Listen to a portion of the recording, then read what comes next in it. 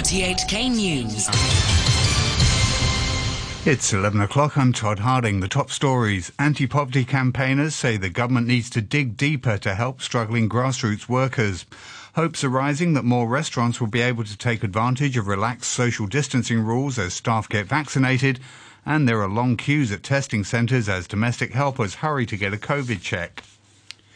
The Society for Community Organisation is urging the government to provide unemployment support to grassroots families, many of whom have been hit hard by the economic impact of the pandemic. The group Silai San says people in these households work in sectors that have been hard hit by government restrictions aimed at curbing COVID-19, such as restaurants.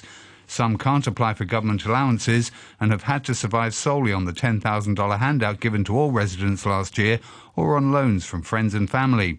Ms. C says subsidies would be the best way to help. We suggest the government they should have an unemployment and underemployment fund assistance. To these people, they can immediately have a few months assistance.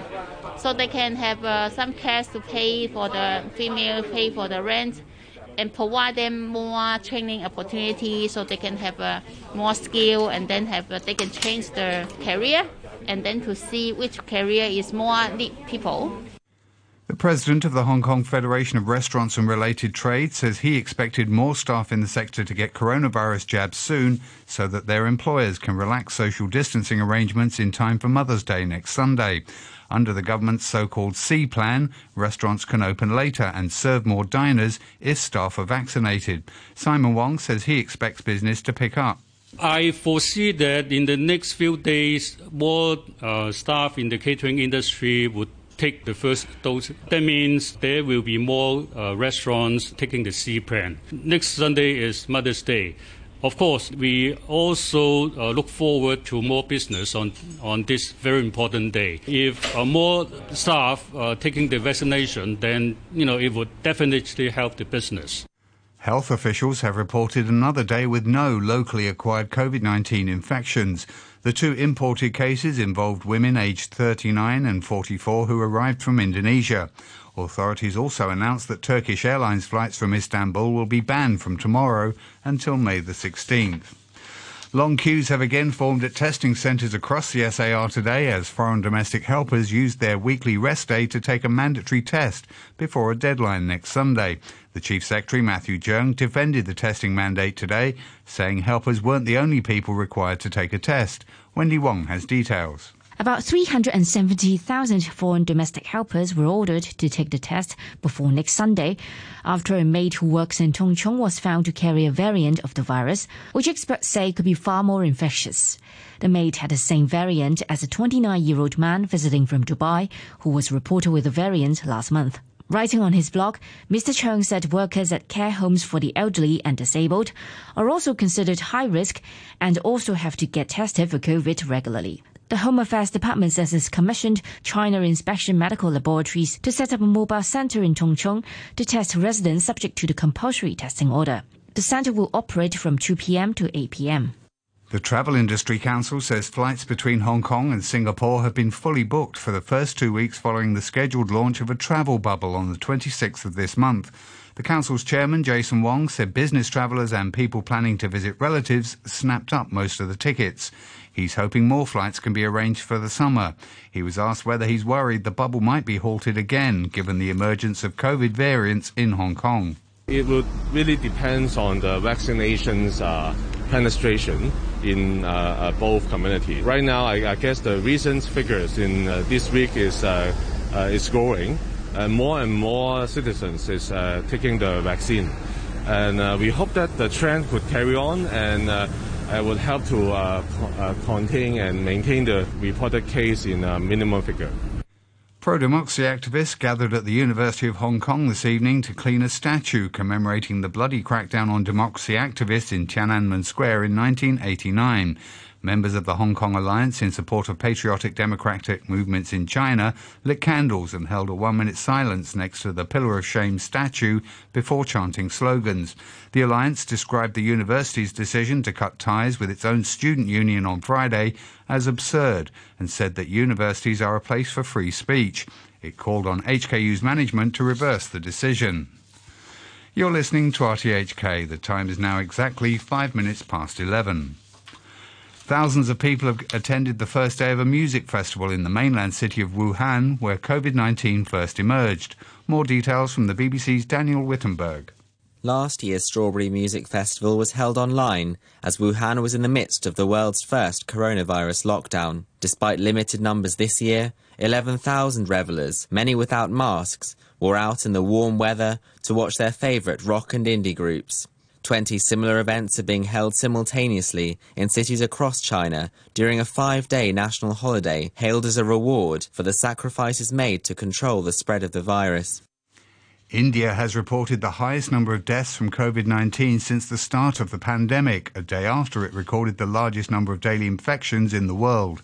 The Health Ministry says almost 3,700 people died in the past 24 hours, and 392,000 fresh cases were recorded. India's health system is buckling under the pressure. The chief advisor to the All India Institute of Medical Sciences, Dr. Rajiv Ranjan, said the government had made a series of mistakes. The situations right now in the metro cities and especially in the capital is really very grim. People are really very panicked because the government was somehow not prepared. This time we dealt with the first wave very nicely, but we should have taken a coup from the Western countries and the European countries, because the second wave started at the end of December and January in UK and some of the European countries, but Indian government was silent at that time. Britain has said that Iran's treatment of the detained dual national Nazanin Zaghari Ratcliffe amounts to torture after she was convicted for a second time and banned from leaving Tehran. The British Foreign Secretary Dominic Raab told the BBC that Mrs Zaghari Ratcliffe was being treated unfairly. It is clear that she's subjected to a cat-and-mouse game that the Iranians, or certainly a part of the Iranian system, engage with, and they try and use her for leverage. Nazanin is held unlawfully, in my view, as a matter of international law. I think she's been treated in the most abusive, torturous way. Mrs Zaghari Ratcliffe was detained 5 years ago while on holiday in Iran and was sentenced last month to a further year in prison. Britain and the United States have tonight played down rumours of a deal with Iran on prisoner release.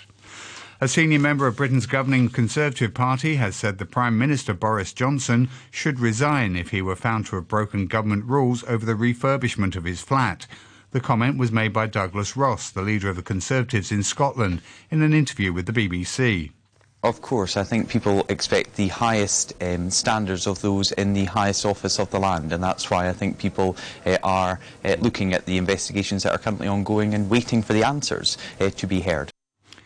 The remarks contrast with efforts by other members of government to avoid direct comment on the issue. The 4 astronauts who've returned to Earth from the International Space Station after almost 6 months in space say they're feeling well. They'll be reunited with family and friends after undergoing medical checks. Holly Ridings is Chief Flight Director at Johnson Space Centre. It's not very often you get to wake up on the space station and go to sleep in Houston, and so we've been talking about that in the control center. You know, the orbital mechanics and the weather don't always work out, but today they did, and so that's pretty remarkable. To sport, and there's been drama on the pitch at Old Trafford this evening, even before the kick-off in Manchester United's game against Liverpool. Scores of United fans protesting against the ownership of the Glazer family forced their way through barriers to get into the stadium, displaying banners and setting off flares. It's all part of the fallout from the European Super League, which both United and Liverpool briefly joined before withdrawing last month. The game, which was due to start in about 20 minutes' time, has been delayed. Defeat for United tonight would hand the title to rivals Manchester City, but boss Ole Gunnar Solskjaer says he's not concerned by the table.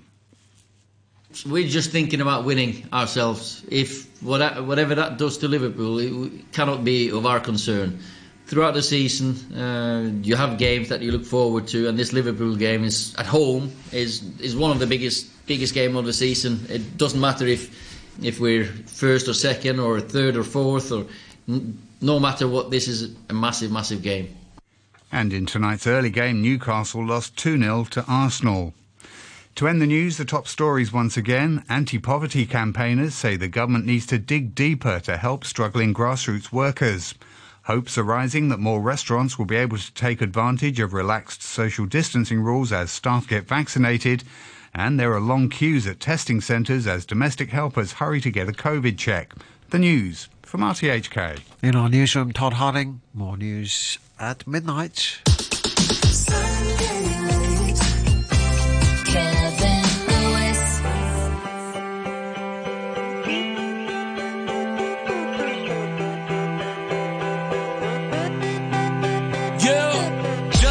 Up in the morning and to be well. Quite honest with you, I ain't really sleep well. You ever feel like your train of thought's been derailed? That's when you press on, lean in. Half the population just waiting to see me fail. Yeah, right, you better off trying to freeze hell.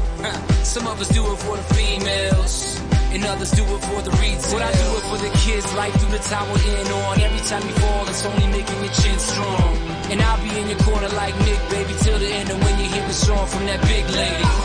Until the referee rings the bell, until both your eyes start to swell, until the crowd goes home. What we gonna do, y'all? Give 'em hell, turn the heads. Gonna live life till we're dead. Give me scars, give me pain. Then go say me, say me, say me. There goes the fighter.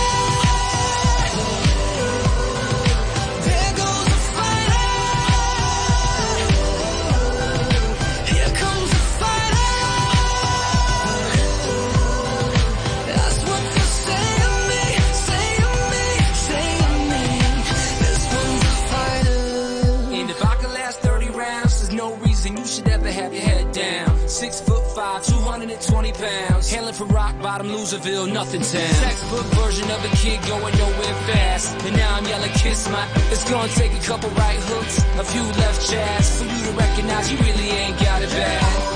Until the referee rings the bell, until both your eyes start to swell, until the crowd goes home. What we gonna do, y'all? Give 'em hell. Turn the head.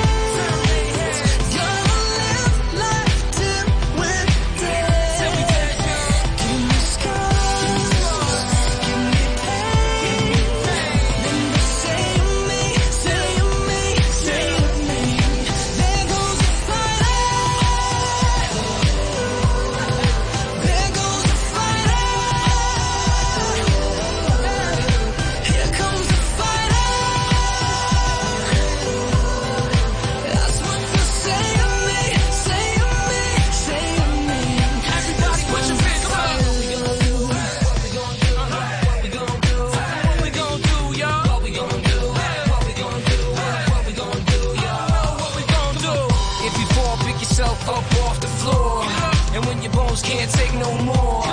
Just remember what you're here for. 'Cause I know I'm a damn sure. Give 'em hell.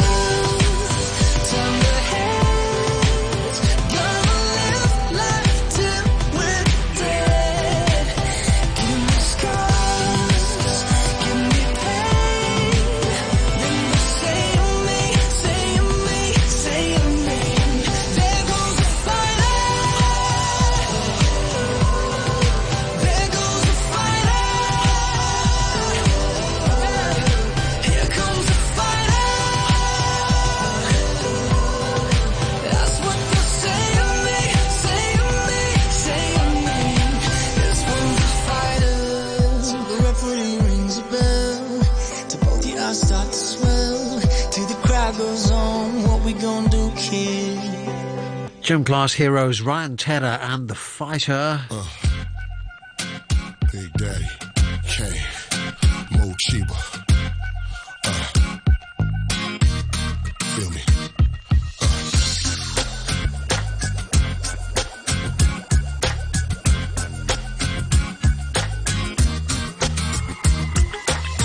Every time I think about you, my senses start to race.